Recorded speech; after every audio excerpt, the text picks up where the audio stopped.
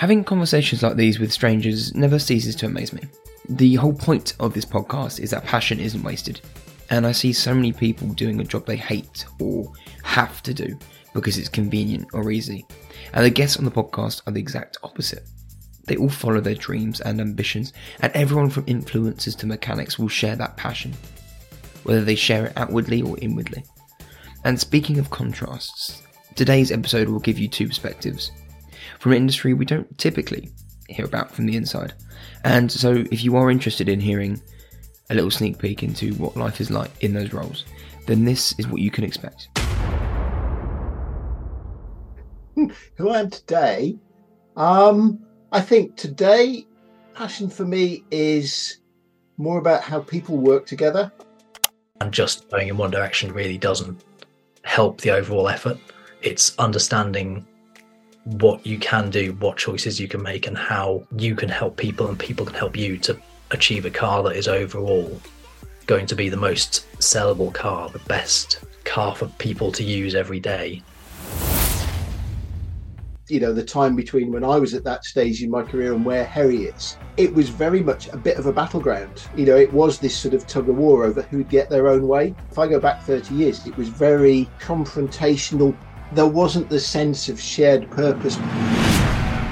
I found you had to have the answer yesterday. And when you have to have the answer yesterday, you have to get it right first time because you're already a day late. And that I struggled quite a lot with that. Just bear in mind that the problems you will have to solve when you get to my age are way more difficult than the problems I'm wrestling with today. The more we can help those generations sort of wrestle with that, you're going to need to be brighter and cleverer, guys, just to deal with it, honestly. Just a quick one. Thank you for listening to the podcast. I just ask if you haven't already, please click follow or subscribe wherever you are listening. It takes 2 seconds and it really helps the podcast reach new people. I would love if the episode today would help just one person discover something new or help them on their journey in their career. So thank you.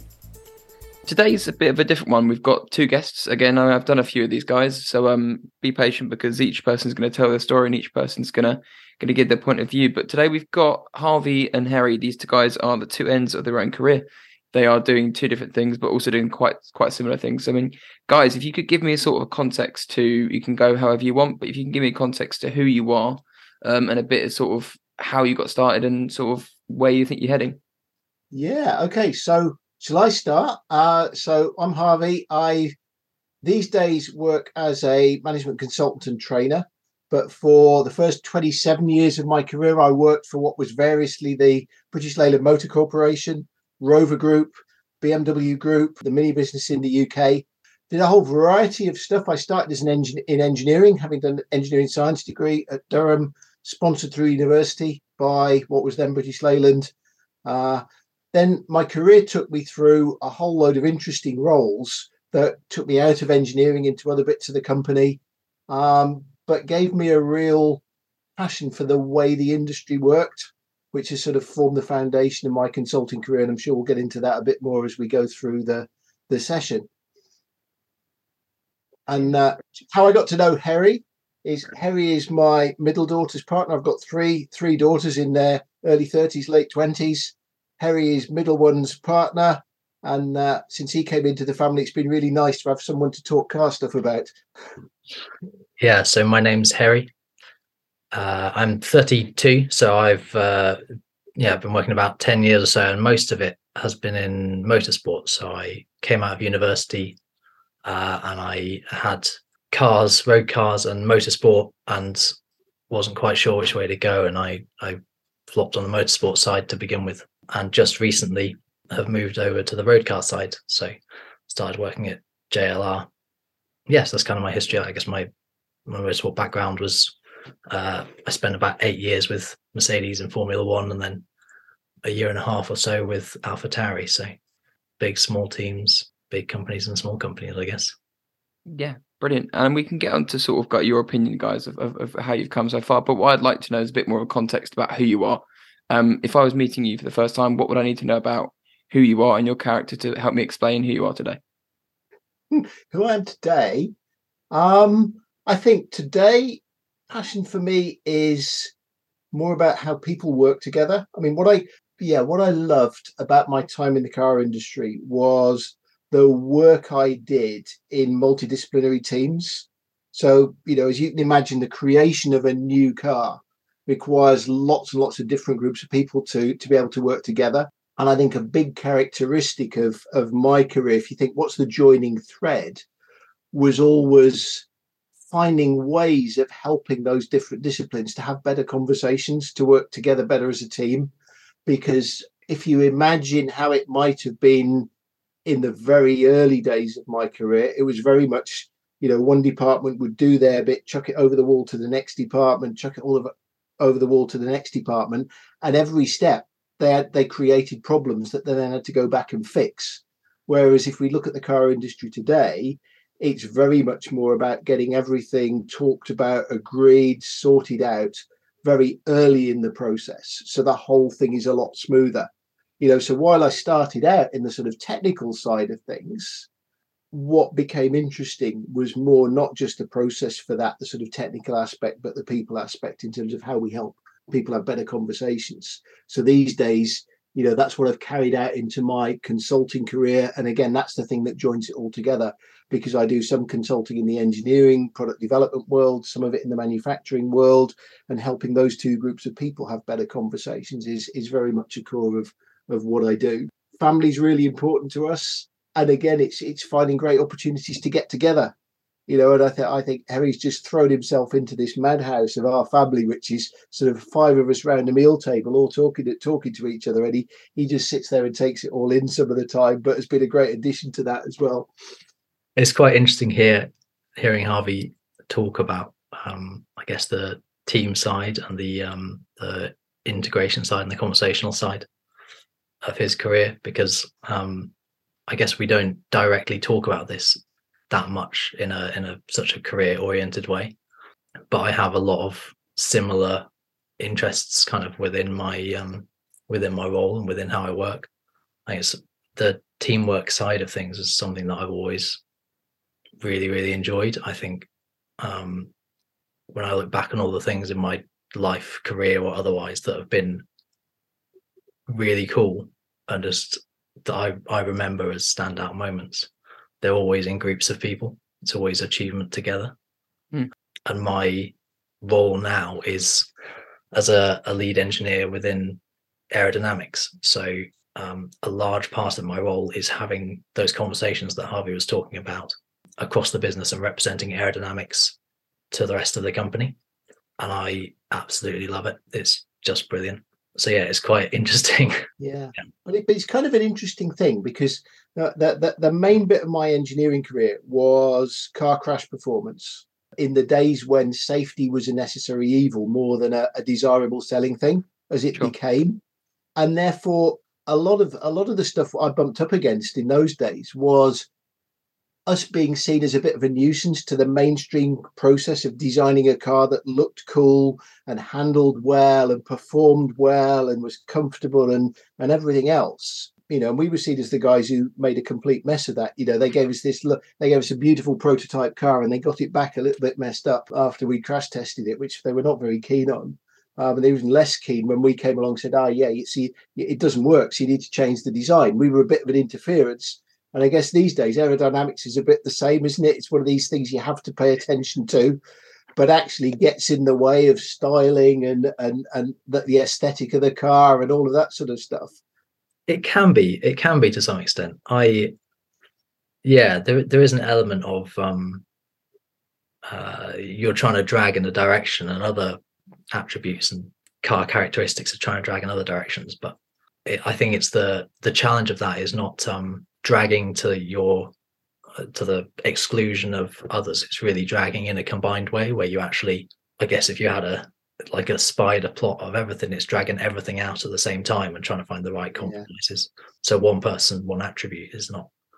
Yeah, and I think that's a recognition of where the industry's come over the time between when I was at that stage in my career and where Herry is that it was very much a bit of a battleground. It was this sort of tug of war over who'd get their own way. A lot of Sure. the time, if I go back 30 years, it was very, I wouldn't say confrontational per se, but there wasn't the sense of shared purpose, perhaps, that Harry's just described, that says, how do we optimize the whole car? And I think that's very much about how the industry's developed over that intervening 30 plus years. No, it's great to hear you guys, your sort of learnings and sort of taking people's opinions in. I mean, in terms of speaking about learnings, in terms of your education, how did you guys both get into the trade in the first place? Because it's important for the guys listening to know that there are multiple different ways to enter this industry. There's multiple different channels and avenues to take. So was it pretty much the same, or did you guys take a different route in? Interesting, probably very similar, but I don't think we've ever talked about this bit, have we? So for me, I was all prepared to answer your usual question. You always usually start the podcast with what ignited your passion for cars. And I got my answer. The new ones don't. Didn't ask us, but that was part of it, because my answer to that question is it's always been there. I can't say I was born with it, because there's no history in my family of people being in the car industry, really. My dad's family were all engineers in machine tools, so related topic. But on the other hand, my mum's always used to say I knew what all the different types of road car were before I could talk. In very simple speech, I could point to the cars on the road and I knew what they all were. So I picked that up from somewhere. And then as a school discipline, I enjoyed the sciences, so particularly physics and maths were my top subjects at school. But interestingly, for a long time, I wanted to be an architect. I was interested in buildings as well as cars, and architecture seemed like a cool career. But the more I explored what the subjects were about when you got to do them as a career, it became very clear that the engineering side was more interesting to me and more a natural fit than the sort of styling sort of side of architecture, if you like. The other thing that put me off was architecture was a 7-year course, and that didn't sound very good. And actually, just thinking that through, there was this natural fit between engineering, my interest in cars, the fact that actually we lived on the doorstep of the Rover and Land Rover car factory in Solihull when I was growing up. So car making was sort of part of where I lived, and it was a natural progression. And then you discover that in those days, the industry would often support you through university, so giving you industrial placements in the vacation times and so on. And it just felt like the right move. In the end, I did what was called a student apprenticeship in those days. So that meant I did a year with the company before I went to uni. They supported me through university, so I went back in the vacations, and then there was a natural move into a career at the end. So that's me. You could copy and paste a lot of it, to be fair. Yeah. I always enjoyed, as a kid, motorbikes. So what I was always pointing at and obsessed by. And then kind of developed a bit of a love of cars when I was, I guess, a teenager. I was always building stuff and playing with stuff. Lego. As you do, yeah. So to some extent, almost fell into engineering just because everyone told me I should be an engineer. The cars thing, the engineering thing, all came together. The only thing that changed for me was I always saw myself as going to be a mechanical engineer, and it was only at university we did a board couple of years, Sure. the first two, and I discovered the aerodynamic side of it, and it was just really cool, really interesting. So that was, and I came out at the end, and that's how my kind of career went, as in terms of education and how I got into it. It's something that I want to carry on. I think, so Harry, if you wouldn't mind answering the next question first, is the culture that you came into. I know I'll let you go first, because I think Harvey's going to have quite a detailed answer, and it's going to be quite interesting to listen to. But I think in terms of yourself, going from university into a culture of high performance, into a culture of the lightest gram matters, the nanogram matters. So what was the culture like going into work for there, and how's it changed from motorsport over the times to now going into automotive? It's a really interesting question in one sentence, but I'll go into more detail. The culture between university and motorsport was pretty similar. It's all fairly obsessional. You're doing what you're doing and you're really into it. And you don't really think about integrating as much. You don't consider a work day you work in a very similar way at university as in motorsport. I found it's a strongly passionate thing where you just work towards a goal, which at uni is exams, and in motorsport is winning races. It's sort of very similar. It becomes, the bigger shift has been moving into the car industry, and it becomes much more of a holistic thing, I guess. The working better with other attributes, with other areas of the company, is a much more crucial thing in a road car company, because the companies are much bigger, and trying to get that many people all working together in the same way takes a lot more coordination and cross attribute and cross part and engineering collaboration. So yeah, in terms of a culture, yeah, there's a much bigger difference there. Motorsport is a very singular, especially in aerodynamics. It's a very singular, almost siloed way of working. You have very specific targets, and there's not really much, like we were saying earlier on, where you sort of pull in your direction. You're encouraged to just go in your aerodynamic direction, and take it absolutely as far as you can. Whereas in road cars, the bottom line is you're trying to sell cars and make a product, and just going in one direction really doesn't help the overall effort. It's understanding what you can do, what choices you can make, and how you can help people and people can help you to achieve a car that is overall going to be the most sellable car, the best car for people to use every day. Yeah, that was the big culture shift for me. Yeah, I mean, I think for me, because I didn't know what to expect, the big thing for me was spending that year in industry before I went to university.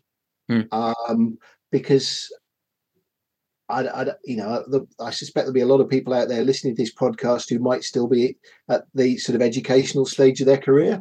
They might relate to this, that by the time I got to the end of my A levels, honestly, I'd had enough of studying. There was a bit of me that said, I need a break from this. So actually the idea of having a year out, in the way that a lot of people take a gap year between A level and uni, really appealed to me. And the plus for me was then getting to go and spend that time in the industry I thought I wanted to make a career in. Because I understood I then got to learn about what the culture of work looked like and what it would be, what it would involve.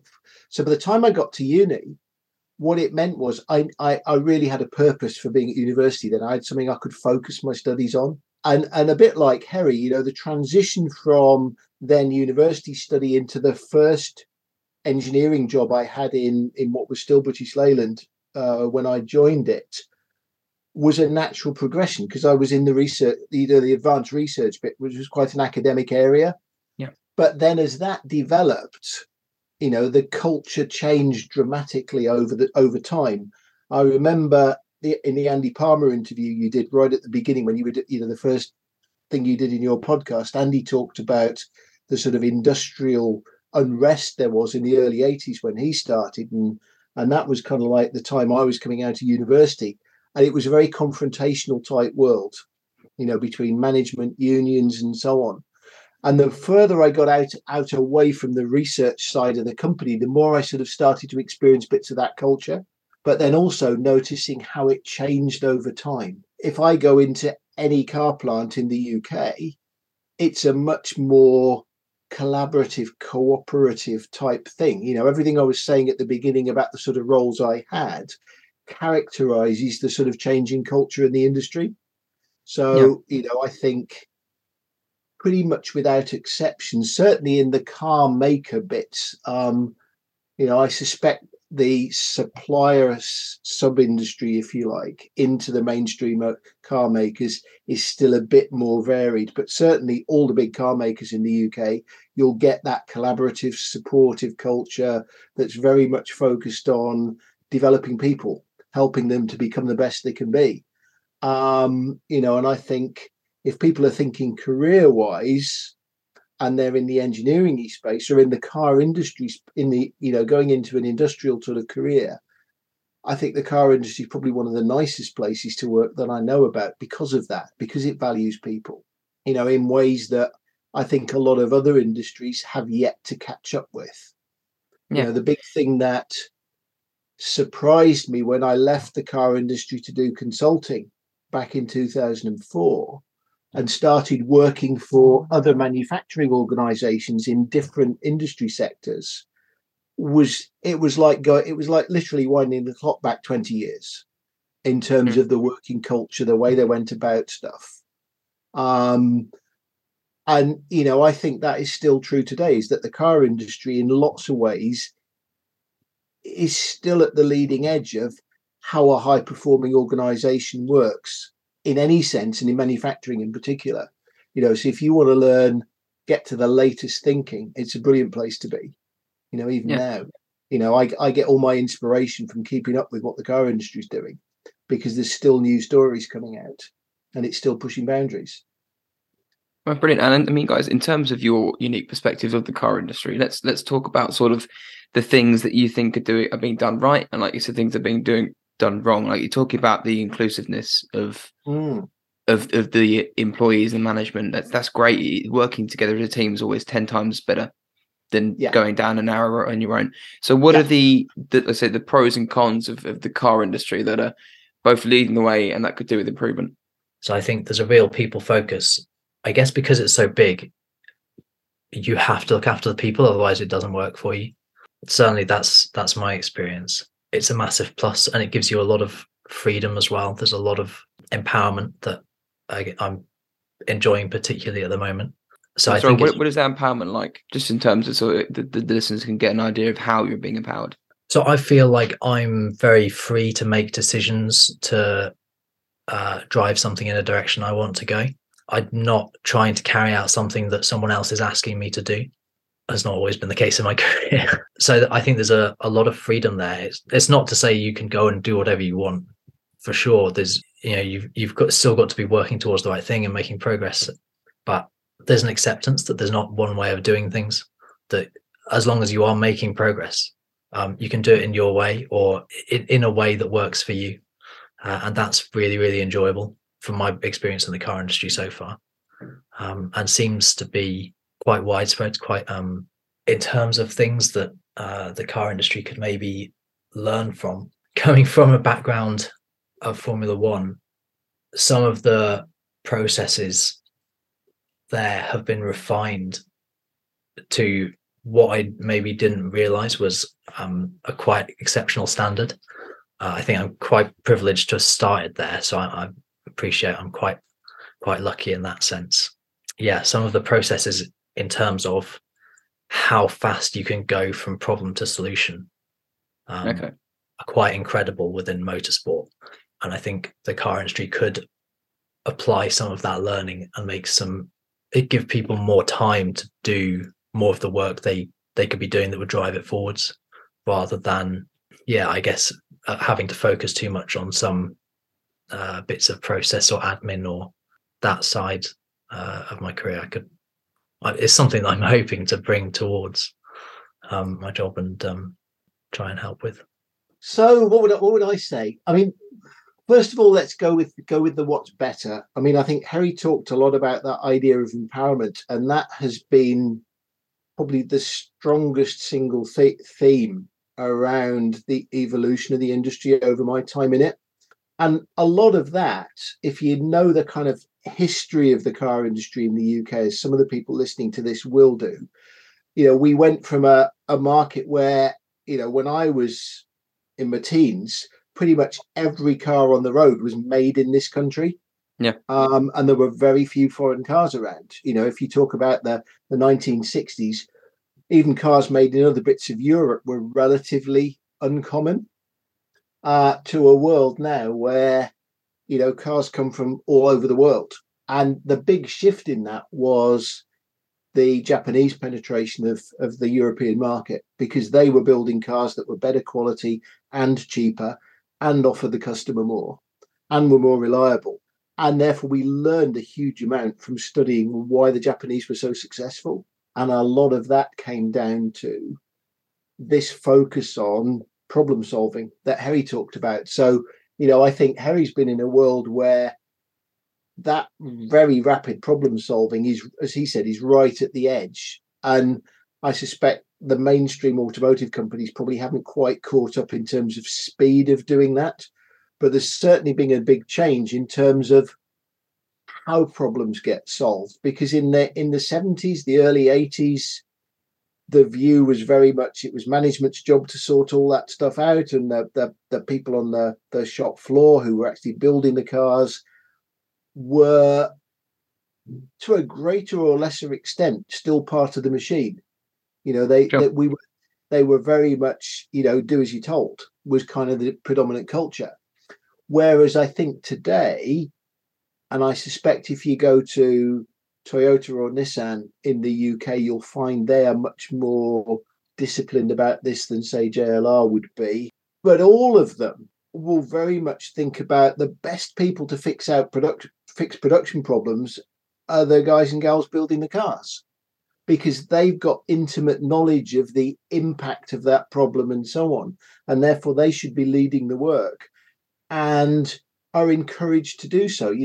That becomes part of the rhythm and discipline of daily work in manufacturing. My supposition is that hasn't necessarily filtered through to the engineering product development side as much as it could, which is perhaps what Herry's reflecting in what he said. I think there's been so much focus on optimizing manufacturing that some of it hasn't filtered through. Now, that's not to say none of it has, because the thing we started with, which was this collaborative thing, agreeing targets and so on, is all about... Headspace is now becoming more critical than ever. In the past, if you wanted to work on your body, you'd go to the gym. And if you wanted to work on your brain, there was therapy. But recently, other options are becoming increasingly more popular and available. I'll be the first to admit that having access to the privilege and being able to afford treatment has been some of the best working out I could have ever done. So thank you for Takona, the brand set on taking mental health conversation and breaking the taboo in the automotive industry, and helping calm the campaign against living miserably by creating a Christmas raffle. By entering this Christmas raffle, it gives you the opportunity to win amazing prizes from all corners of the automotive world, from clothing, coffee and art, to a ride in a Porsche 959 and a private tour of Concorde. So if this sounds like something you want to get involved with, to enter and win these fantastic prizes, you must head over to justgiving.com. Join me by giving and helping Calm continue their work with suicide and mental illness, plus win your share of 15 and more amazing prizes as a thank you for your generosity and support. The links will be in the show notes below, and if you have any questions, feel free to DM me or Takona. I'm sure they'll be more than happy to help. And not only are Takona helping with this Christmas raffle, they're also helping you with 15% off their store.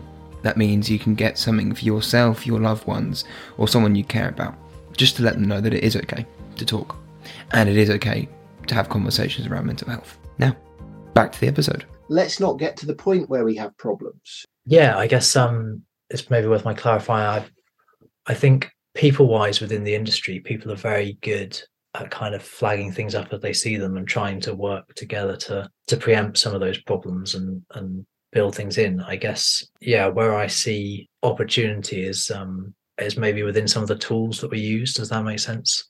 Rather than people-wise, I think it's the tools.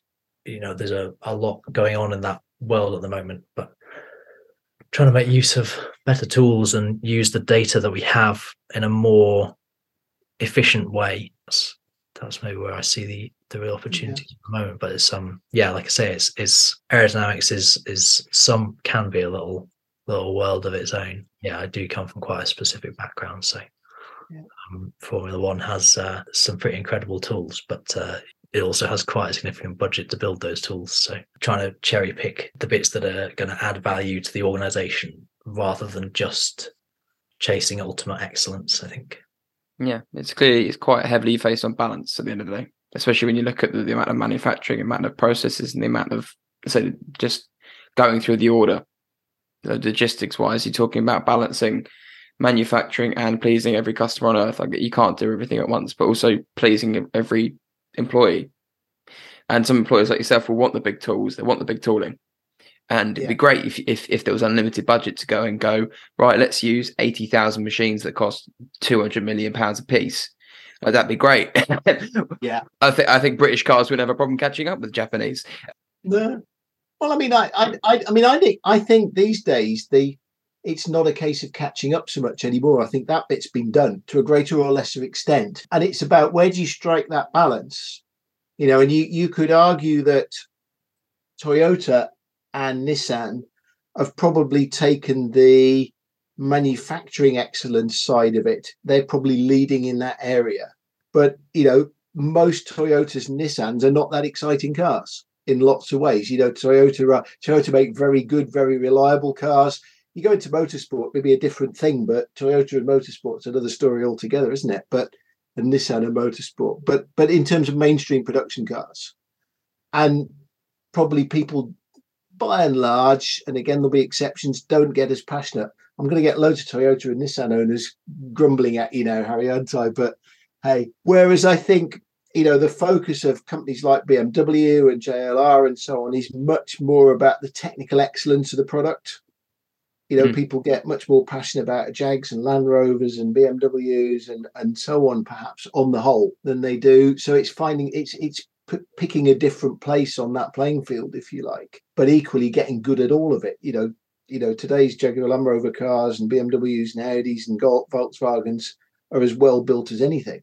But they've found a different place on the playing field, which is, I think, is one of the strengths of the UK, is that creative, innovative side of car making. Because I think, you could argue that because they've gone for this very disciplined, very structured approach, it can easily squeeze out innovation in some regards and creativity. Whereas I think the UK is probably where a lot of companies come for that in the auto sector, which is probably why a lot of the F1 teams are here and a lot of the automotive consultancies are here. I mean, speaking of innovation, I mean, just to give some background to people listening, in the background of Harvey, there is the original Alec Isogonis Mini. So if we look at these moments in history as big jumps, and we look at innovation, obviously electrification is a big part of that conversation. Yeah. And do you both think individually the sort of, obviously, what is your own opinion of where the market's going? Is electric cars the next thing, or do we need to be looking at hydrogen, and do we need to be looking at other powertrains? So I think electric is the current thing, and it's been really interesting listening to some of the past podcasts, what other people have said on this. But I think electric is the current thing. And certainly, for those who are just listening to the audio and this, behind me, as he said, I've got a load of model minis, classic mini and current type mini, but I've also got a couple of BMW i3s because my current daily driver is an i3. Because we wanted to get into the electric experience, and I was just intrigued by the technology on the i3. As a daily driver, I'm not going to go back to a combustion car ever. I don't think, not if I can choose, because there's just the driving experience for electric is just phenomenal. I think it was Richard Morgan you interviewed a week or two ago was talking about that, wasn't he? About the driver experience. But I wonder, how long term a trend that will be, because the biggest problem is batteries and range. And although that's progressing, I mean, I'm no expert, by the way. This is my casual observation from just talking to a few people and my own experience of this. Is,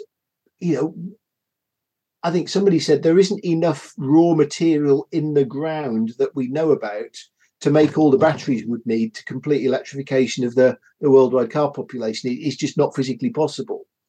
So I think if nothing else, will drive the change. And I think what's interesting is, we talked about the Japanese not being innovative, but something Nissan, what Nissan and Honda are doing at the moment, which is saying using a combustion engine to generate the electricity and using an electric motor to drive the car, gives you the driving experience of electric without some of the associated problems of battery. Because if you've got that combo of hybrid, rather than what most current hybrids are, which is predominantly combustion engine driven with a bit of battery electrical assistance, you get a different balance. You get the driving experience of electric, which most people who drive electric come to love, which is what I love about the i3. Is the driver experience, but without having to have a big heavy battery. And then the challenge becomes, well, what's a better electricity generator than a petrol engine? or a diesel engine, which is where the idea of hydrogen fuel cell comes in. So I don't think the story's over yet. As a non-expert but interested observer, I don't think the story's over, because I think pure electric is brilliant, but has a lot of downside that we haven't really explored fully yet. And I think we're still to see the effect of, because the percentage of electric cars in the population is still quite small. I think it's going to be a challenge as it grows, both for battery making and just for the charging infrastructure. One for me is still a big question mark. No, definitely. I mean, Harry, in terms of, obviously you can't speak to certain things, obviously, basic, but aerodynamics, as far as we can push that, are all cars going to end up looking the same?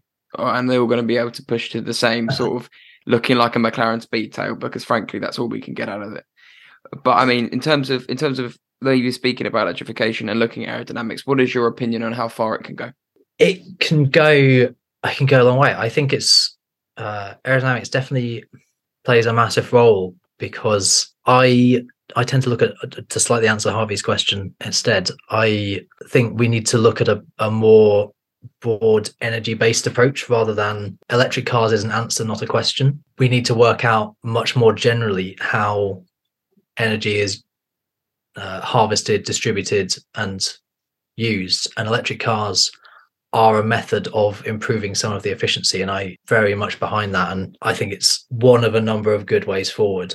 But we still need to produce the energy that it's a classic argument, but we still need to produce the energy in a carbon neutral, clean way that goes into electric cars. And still, if you're using an electric car, then your energy is being generated, even if it's in a coal-fired power station, it's still being generated in a more efficient way than it is in a car that runs around runs around a city. They're fundamentally inefficient engines compared to even a coal power station, which is not a good place to be. So electric cars definitely have a place. My view on it is that electric cars, to use in financial investment terms, we should diversify the portfolio.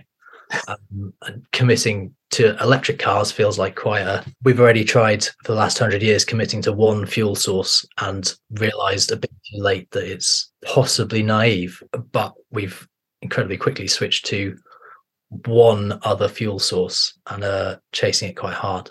So I think it's really interesting what people are doing in terms of hydrogen cars, in terms of sustainable fuels, in terms of electric cars, diversifying and trying to find multiple ways of answering the question so that we're not destructively harvesting resource, I think is, for me, the way forwards. But to answer your aerodynamics question, I think the world of aerodynamics is a really interesting place to be right now, because if you look at, say, a BMW 3 Series as don't mean this insultingly, but as a generic car shape, it's a classic saloon car shape. It's got a bit in the middle with people in it. It's got a bit at the back to put stuff in, and it's got a bit at the front where an engine goes, because that's got to drive the wheels, and the engine's the big heavy bit. Mm-hmm. It's sort of, the shape is governed by those sort of fixed things. But with an electric car, you have a lot more freedom. You don't have a massive engine that has to be crammed into the front. You've got much smaller motors, and you've got batteries which you can distribute around the car. So you have a lot more freedom with the fundamental shape. Almost all electric cars that come out look like, in inverted commas, a normal car. They look like your typical view of a car. And that's basically because that's what people want to buy. That's what people see as a car. So I think the long-term interesting bit about aerodynamics is how can you gently shift people's perspective of what a car should be, from being a thing that they sit up in and has a big area in front of them so that they feel safe, because there's a lot of that in it.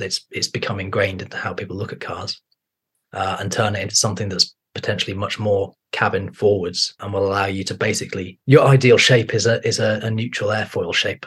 So relatively thick at the front and then tapering to a thinner rear end. And that would look a bit weird, but if you can start to engender more of that shape into the fundamental shape of a car and make people want that as a desirable object, then aerodynamics has a long way to go. I mean, we've spoken a lot about sort of obviously the industry's future and where the industry's going. But I would like personally to speak about your own thoughts on your own careers and where you'd like to see yourself in maybe 5-10 years. I still love what I do. In any conventional terms, if I was in an employed role, I'm 2 years off retirement. Retirement's at 65 because that's the norm. And I'm going, I don't want to be retired in 2 years' time. What would I do? I've been lucky enough to evolve my career along lines that have been really interesting to me. I've been able to pursue my interests, or I've been brave enough to pursue my interests, I guess, because jumping out of employed car industry into self-employment was it's a big brave leap. Moving out of engineering into different bits when I was in the industry was a bit of a brave leap. It was jump into the unknown, but it's meant I continue to enjoy what I do. So I'm going to carry on doing it in one way or another. I'll follow my passion, but probably do it a bit less, because there's an interesting world out there and I want to see it while it's still there. So maybe do a bit more traveling. But in 5 years, I just want to be still doing what I do, because I want to inspire the next generation. That's what keeps me going at the moment, is saying, I've been lucky enough to do this and learn a lot of stuff over 45 years. Part of what I love doing is sharing that with those who are coming along. So I do a lot of training these days through the Institution of Mechanical Engineers. So I'm trying to pass on what I've learned, because I'm thinking if I'd known some of the stuff I know now when I was in my 20s, I could have had an even better career, because. And then, we've both done engineering degrees, and I'm sure Harry will comment on this. But, I ask young engineers coming out of university today, say, well, how much did you learn about how to work in a team and how to collaborate and how to share? And still, very few courses teach you that stuff. If you do mainstream engineering, I think if you do product design as a degree, which is interesting, because that's what my eldest daughter did. She did a product design degree. They teach you much more of that holistic stuff. And so if engineering's not your thing, by the way, if you talk, people are thinking careers, there are other avenues to get into the car development side, which aren't about engineering necessarily. You could do a sort of design, come in from the design side. But a lot of those skills, the people skills, if you like, I think I wish I'd known more earlier in my career, because I learned it the hard way and bumped up against a lot of stuff because it wasn't natural to me. Sorry, that's getting a long way from the question you asked me, Harry. But it's brilliant. I think that's it. My passion is, can I share what I've learned? Because I remember one of the guys who was my manager in a placement in my very first year said to me, he said, just bear in mind that the problems you'll have to solve when you get to my age are way more difficult than the problems I'm wrestling with today. And I think that is even more so, but people want cars that are better, offer more features. They don't want to pay lots more money for them. And by the way, they want them to care for the environment as well, not just be cheap and economic and fun. People really care about the environmental impact. So that's a whole raft of new problems. And it gets more and more difficult with each generation. So the more we can help those generations sort of wrestle with that, you're going to need to be brighter and cleverer, guys, just to deal with it, honestly. I think yours is quite inspirational, Harvey. Mine is possibly a bit more loose. I think I never try to set any kind of 5-year targets or specific aims, because I don't really, I just like to see what comes at me, really. What I like doing is I just want to keep learning. I want to keep learning. I want to producing more. I want to try and bring people along with me if I can. I guess I'm getting towards bits of my career where I can hopefully help younger engineers, and I really enjoy doing that. Kind of like Harvey says. So my dream in 5 years is to be still learning, still producing, loving the cars that I make, and hopefully helping people become better than me in the future. And I don't want it to sound like I had a grand plan. If you'd asked me 5 years ago, where would I be today? It wouldn't be where I am now. So if you come back to me in 5 years, it won't look like what I've just told you. Because like Harry, I didn't have a grand plan for my career. When I started, I just knew that this was an interesting place to be, and every move has more been by accident than on purpose. Yeah. In lots of ways, interesting opportunities have come along. I've had an opportunity to do something, And it's taken me in some really interesting directions that I would never have thought about when I was thinking about university or thinking about what my career was going to be. No. But I've loved every minute of it. Well, no, I won't say every minute. There were some really tricky spots, but most of it, it's had its difficult times, but overall, it's been a fascinating industry to be part of. And even though I don't do a lot of work directly in the car industry now, the foundation and the experiences it gave me equipped me to do what I do. If I hadn't had that first part of my career, I couldn't do what I do now. Yeah, no, it's important because the question that the 5 to 10 years thing, it's something that I'd focused on heavily. If you'd asked me last year, what was my plan? But I'd tell you in 3 years it'd be this, in 5 years it'd be this, in 10 years it'd be this. So, and only recently I've realized that, like you say, putting a limit on these things limits your, like you say, your creativity, your imagination, your ability to take opportunities. Because if your goal in 5 years is to become head engineer at XY firm, and you're not there in 5 years, your mental health suffers because you're not what you want to be.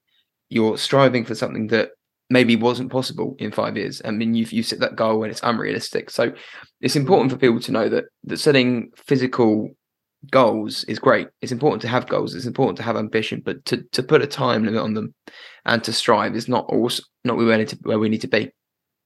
No. And yet I suspect there are some people, probably even some of the ones you've interviewed on the podcast earlier, who would take a much more focused, structured view of that, wouldn't they? I'm just thinking, I can't think of the gut individuals in particular. I'm just thinking some of the podcasts I've listened to the last few weeks, some people have had very clear aims. I remember Andy Palmer saying, I want to be CEO of a car company. And he would, he wouldn't have said exactly when or which, but certainly he had that real focus. I don't think I've ever had that level of clarity or insistence on something. It's been much more about a journey of exploration, as you've just described, Harry, both of you actually. And that's what's made it fun, honestly, for me. And also the thing is, the big goals can be good for you. They can be sort of realistic. I mean, and the journey is the most important part. It's in finding happiness in that's more important. The goal can be whatever, but as long as you're happy and enjoying it. And in terms of mental health, I mean, if you guys are open to speak about it, how has your journey been with that through your career and outside of it as well? Oh, yeah. Well, I mentioned, I said I've enjoyed almost every minute of it. The bits that have been challenging, I mean, I'll tell you the story, because it was the first job I had that was related to manufacturing. And so I'd been asked to come out of an engineering role because they wanted to change the culture. They wanted to make it a bit more thoughtful, a bit more planful, because manufacturing was very reactive. What they describe as a typical firefighting culture. And that's what all the sort of manufacturing people knew. And they knew that it needed to change. So I'd had some success in the roles I'd done before that. And they said, well, would you take on the sort of production control role for all the parts we sell to Land Rover? I was at the Swindon factory that made all the pressed metal parts at the time. Just at the point we were coming up to launch the second generation Range Rover. And it's so long ago, I don't think I'm not telling tales out of school, but it wasn't the best planned new product because Land Rover hadn't done a new car since the last Range Rover 25 years before. Really, they tinkered around improving the Defender and the existing Range Rover, and the Discovery was just a Range Rover with a new suit on, really. And so it wasn't the best engineered car to launch into production, but they were still launching into production. So there were so many problems I could not keep up. And because it was a new discipline for me, I didn't know what to do either. So I was getting phone calls in the middle of the night from guys at the Land Rover factory complaining about missing parts or quality problem. I'm going, I don't know what to do, and it's the middle of the night. I'm not in the back, and that was the most.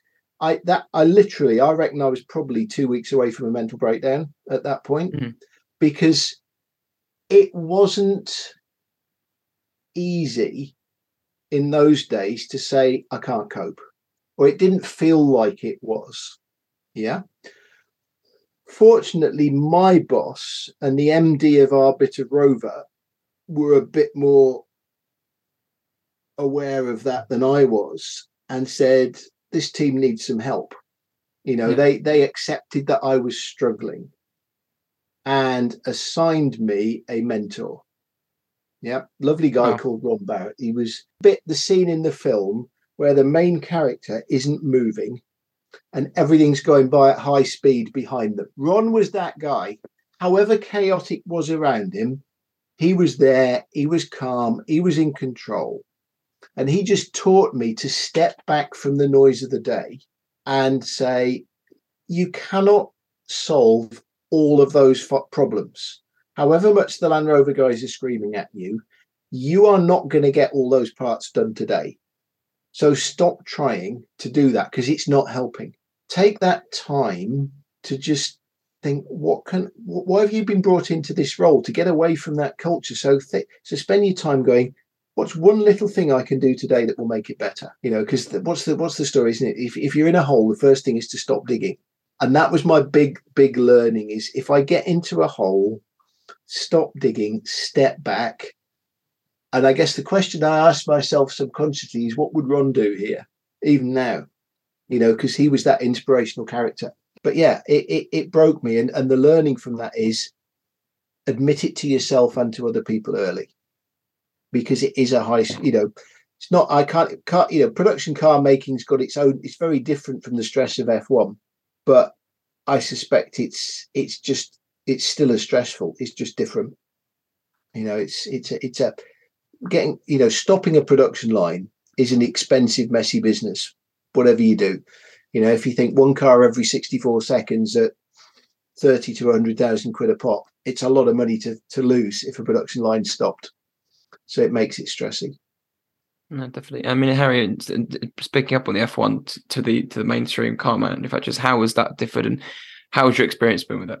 Yeah, so I think the F1 side definitely had a lot of high intensity, high stress periods, and I relate to a lot of what Harvey was saying in that sense. So I think you're right, there are a lot of similarities between the industries in terms of feeling like you have to keep going, some of the difficulties in dealing with the pressures around that. I think my experience of moving to the car industry comes back to the culture question you were asking towards the start. I think the culture of being very people focused helps quite a lot with easing some of that pressure and allowing you to make more mistakes in a constructive way, giving you slightly more time and space to be able to get things wrong, to get them right next time, or to find your own way of doing things. In motorsport, I found you had to have the answer yesterday. And when you have to have the answer yesterday, you have to get it right first time because you're already a day late. And that I struggled quite a lot with that intensity and that kind of pressure when I was in motorsport. It can lead to some incredible highs. Again, I was quite lucky, but it can also be quite difficult to deal with on a daily basis. Yeah, I mean, thank you guys for sharing your experiences. I mean, I can't speak from a car point of view, but I can certainly speak from a hospitality point of view. I mean, having my background being in pubs and restaurants is, you can like say, being a day late and a dollar short is how most of it is. If someone's food's wrong or if someone's drink doesn't taste right, like you say, it can be so small, and it can be so important to that person. Like you say, it was like so important to that company at the time, like the experience you get driving a car, experience you get having a meal. Like these things to the consumers are so important, and so the pressure put on the people providing that experience is even more so. Yeah, and I think the thing that I learned about that was whatever it feels like, in almost all the cases, it's never personal, and the trick is to learn not to take it personally. Yeah,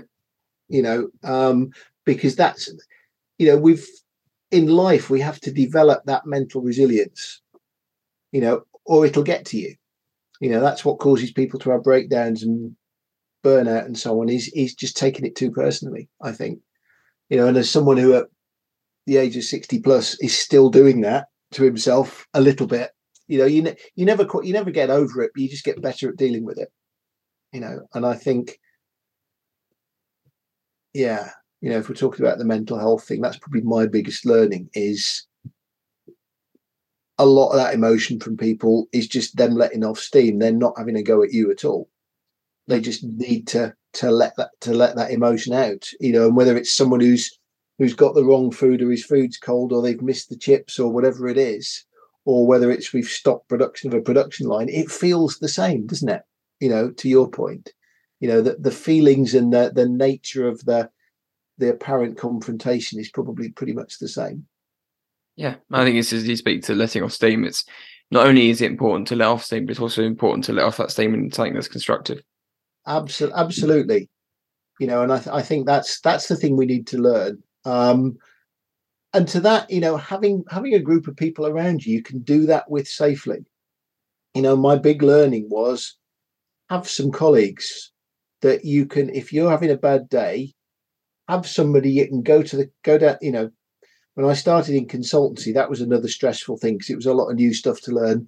But there was another guy started the same time as me. And if we were having a really bad day and we were both feeling like we were struggling and getting nowhere, we'd just go down the pub at lunchtime and grab a bite to eat and a drink and just support each other. So I think having that little tribe within any organization you're in, or having a little support group that have got your back that you can let off steam with is such an important part of career development. I think whatever you do, or life development even, is just having that 2 or 3 people that you can feel safe with and say whatever you like and deal with it in a safe way rather than letting it splurge all over somebody who doesn't deserve it.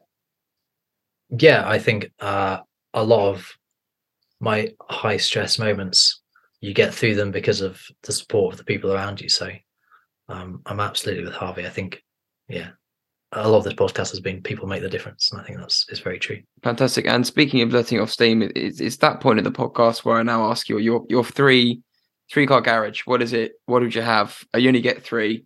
My top car ever, if you look all round, is the Range Rover, and I don't care whether it's an old Series 1 classic or whether it's the latest one. I just think the Range Rover is it's your ultimate all-round car, in so many ways, and it'll compete with it at some levels. It'll get close to what a Rolls Royce will do, but it also get close to what your ultimate off-road. It's just everything. So I'd have to have a Range Rover in there. I think from a car I'd always dreamed of having would be an E-Type Jaguar, first series, but an electric conversion one, because I'd want, I think you just look at the people who are doing the classic car conversions, electric conversions of classic cars. I think that's an incredibly interesting thing. And I think an electric driven E-Type would just be a phenomenal thing to have as a fun car. And honestly, for my daily drive, I think the problem is the Range Rover for some people would be a daily driver, but I would feel incredibly guilty jumping in a Range Rover to drive around the corners to the shops. Honestly, it just feels like the car you get into if you want to do a long distance anywhere. So for my daily driver, I'd probably keep my i3, because for me, the i3 is a great, fun, practical daily car. And it's going to be a classic because there'll never be another car like it, because all the reasons that brought it into existence, not all of those still exist in the electric car world. So I think it's very unlikely there'll be another car like it. So I think it's a future classic. And the big argument in our household one day is going to be, do we sell it? Because I'm going to go, no. I get thinking time, but I also was going to plump for an E-Type. I'll have a petrol one if Harvey's going electric, I guess. I'll go all in and go for the V12. Yeah. Okay. Yeah, they're just stunning old cars. They're just beautiful. When you see them, they're just beautiful. Something that I doubt never get near, but they're awesome. I would also pick the car that got me into cars, and I've idolized since it came out, is a Carrera GT. I just think they're the coolest things ever. And the last one, as something a bit more practical, I drove a Panamera 4S hybrid the other day, and it was brilliant. Kind of rewrote what I could expect from a car. It just can do everything. So I'll go for one of those as my all-rounder. No, brilliant. Yeah, I mean, it definitely. But I think for car enthusiasts and people that know about cars, Porsche always comes up. There's never, I don't think there's never not a conversation I've had about picking the ultimate car, and it's not been a 911, or it's not been even a Macan or a Taycan. Yeah, 911 was on my long list. It just didn't make it. Yeah, it's a good point. Maybe we can make the next question, which is: you have one car to drive on any road or track, but you can only do it once. Where would you go, and what would you take? So the road I've always loved the look of, because I've got a picture of it from one of my contacts at JLR. Is the Stelvio Pass in Italy, for those who know it, it's that very long uphill mountains, lots of hairpin, yeah. And so I know the road I'd want to do. I haven't a clue what would be the best car for that, though. I'm thinking it would probably want to be 4-wheel drive. It'd need to be really powerful. It needs to have brilliant brakes. So maybe if somebody can advise me what would be the ideal car to do that in. I honestly don't know. It probably would be a Porsche, just for the fun of it. I've got to get the Porsche in there somewhere, really, haven't I? So probably a 4-wheel drive Carrera or something like that. Yeah, I mean, or even, for instance, the 992. Yeah, I don't know them well enough, to be honest. Harry, your knowledge is probably way ahead of mine on that now. Yeah, but yeah, it's the new 911. It's doing crazy things. It's a big factor. And sort of, if you look at Car Wow, and drag races, it's making its way. But I mean, Harry, but what about yourself? So I got into cars through Evo magazine. So I'm sure, I guess plenty of people did, but they always used to do the Route Napoleon in the south of France was always one of their proper test runs. It looked brilliant in the photos. So I'll go there, maybe in a drop top E-Type. I mean, that would be lovely. Great choice. And the next question is sort of, it's one that I think we've kind of touched on, but I'll ask anyway. And it is, I mean, who inspires you? Having heard you ask that question for other people, I thought, who was it? And a lot of the time it's not the big high profile people. It's guys like Ron that I mentioned, who was my mentor, who was unflappable. It's like our MD at that time, who had a reputation of being quite a fierce guy within the company. But actually, once you got to know him, he was the kindest, generous, thoughtful, caring guy. As an MD, the thing I always remarked about him was whenever we had a big meeting, he was the guy who poured and took around the coffee to everybody. So that idea of what I'd call servant leadership, who sees themselves as not someone there to tell everybody what to do, but he's the guy who provides direction and support and encouragement for the rest of the organizations. He was a great role model for me. And my controversial one's probably Elon Musk, not big. He's getting a lot of bad press for the way he treats people, given everything we've said about people in this conversation. And he definitely doesn't get it for that. But what he does get it for me, is his willingness to challenge conventional wisdom. He got a lot of stick from a lot of car industry people for not listening to advice from the rest of the industry as to how to make cars. Some of that justified, some of that not. But, I think the fact that he took the risk and was willing to push the boat out and bet the farm on electric cars, trying to change the way they were manufactured, some of his experiments worked, some of them didn't. Could he have got there faster if he'd got some more advice? Maybe. But on the other hand, would he have been talked out of stuff? I don't know. So that's my controversial choice. That's probably 3's probably enough, isn't it? Yeah. I think I don't think I'm very good at looking to other people, really. I try and learn from people around me. I think in some ways, Harvey and the way that he works is quite a good inspiration for me. I think I also take a lot of inspiration from my partner. I think I have a lot of conversations with her, and I guess rather than being inspired, I try to learn from people. I think I learn a lot from her on how to deal with things and how I can improve the things that I'm not so good at. But if to give one that's maybe more well known, I think Lewis Hamilton is actually quite inspirational in terms of what he's achieved within a sport that doesn't typically reward somebody from his background. And I think he goes about it in a way that's really inspirational. I think he's changed quite a bit in the time that he's been in Formula One. And I think his positivity and his drive to use things for the better that he's developed over his career, I find that quite inspirational. I think he's very good at getting the positives out of something and helping to move something forward, having a really positive outlook. And that's something that I try to do where I can.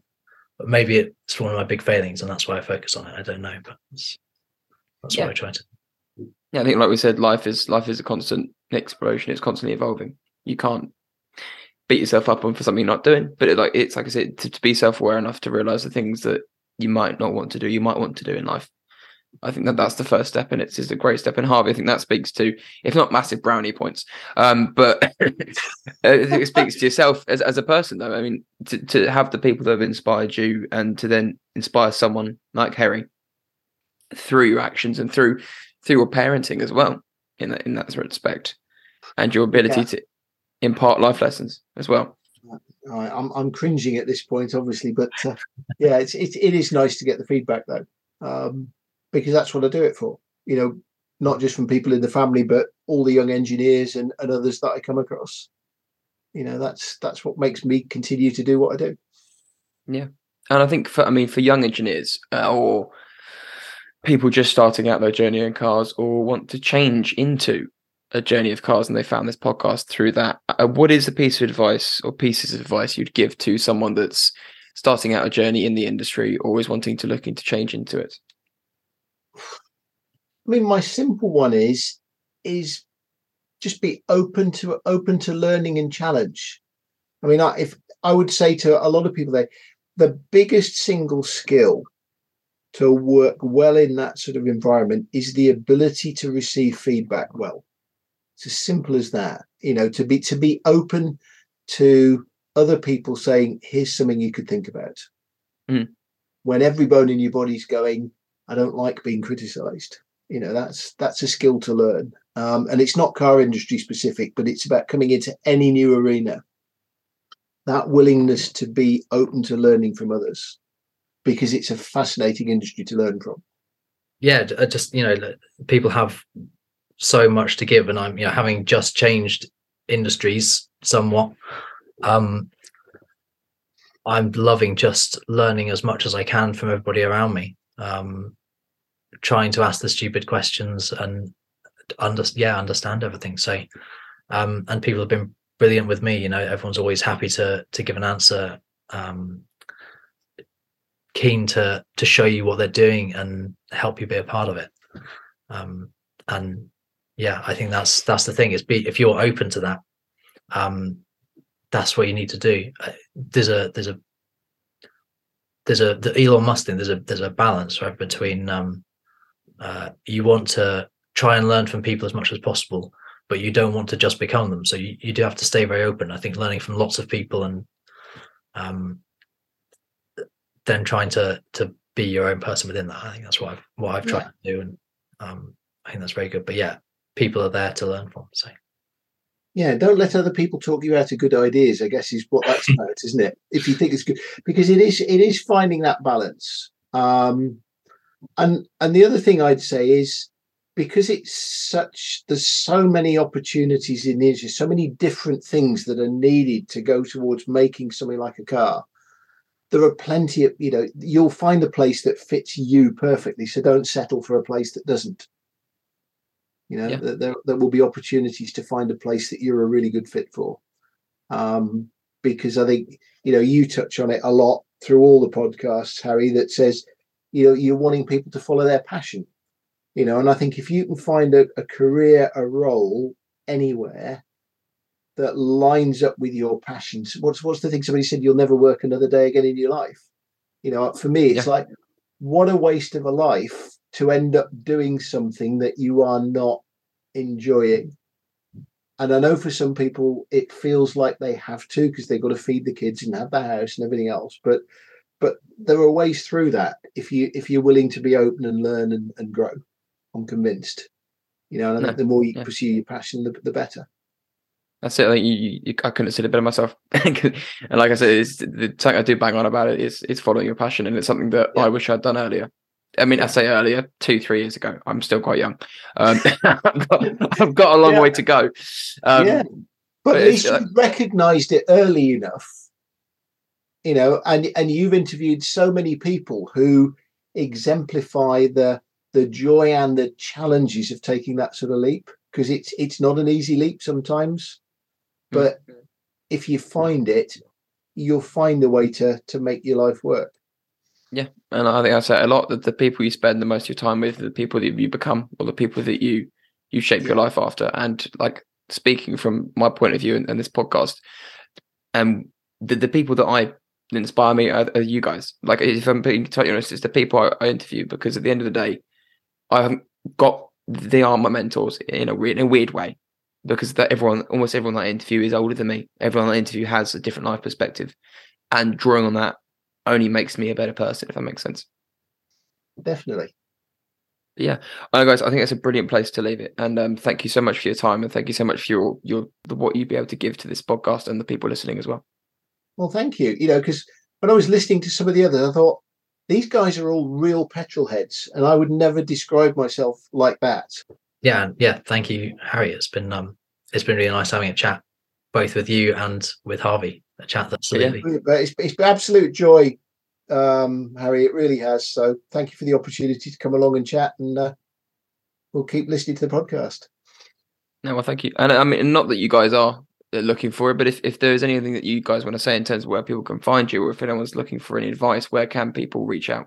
I mean, best place to find me is on LinkedIn, because I'm a grown-up, and therefore that's probably the social media platform of choice for me.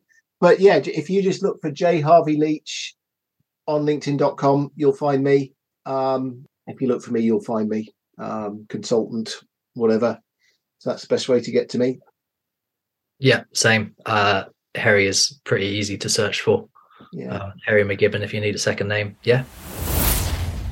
I'm sure you can agree that Harvey and Herry are more than just their opposites in their career. The way they look at the future is similar, but also having an amazing sort of knowledge in their sector and what they can bring and what they hope to bring to the industry and the people around them is inspirational.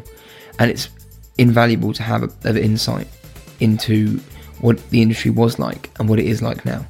I only wish I could be more a part of it, and how they find what it's like and what it was like to give consumers the cars we love and love to hate. I mean, how often do you converse with people that you don't know, and how often do you meet people in a pub, a supermarket or a shop and not ask them anything about themselves or even spark up a conversation?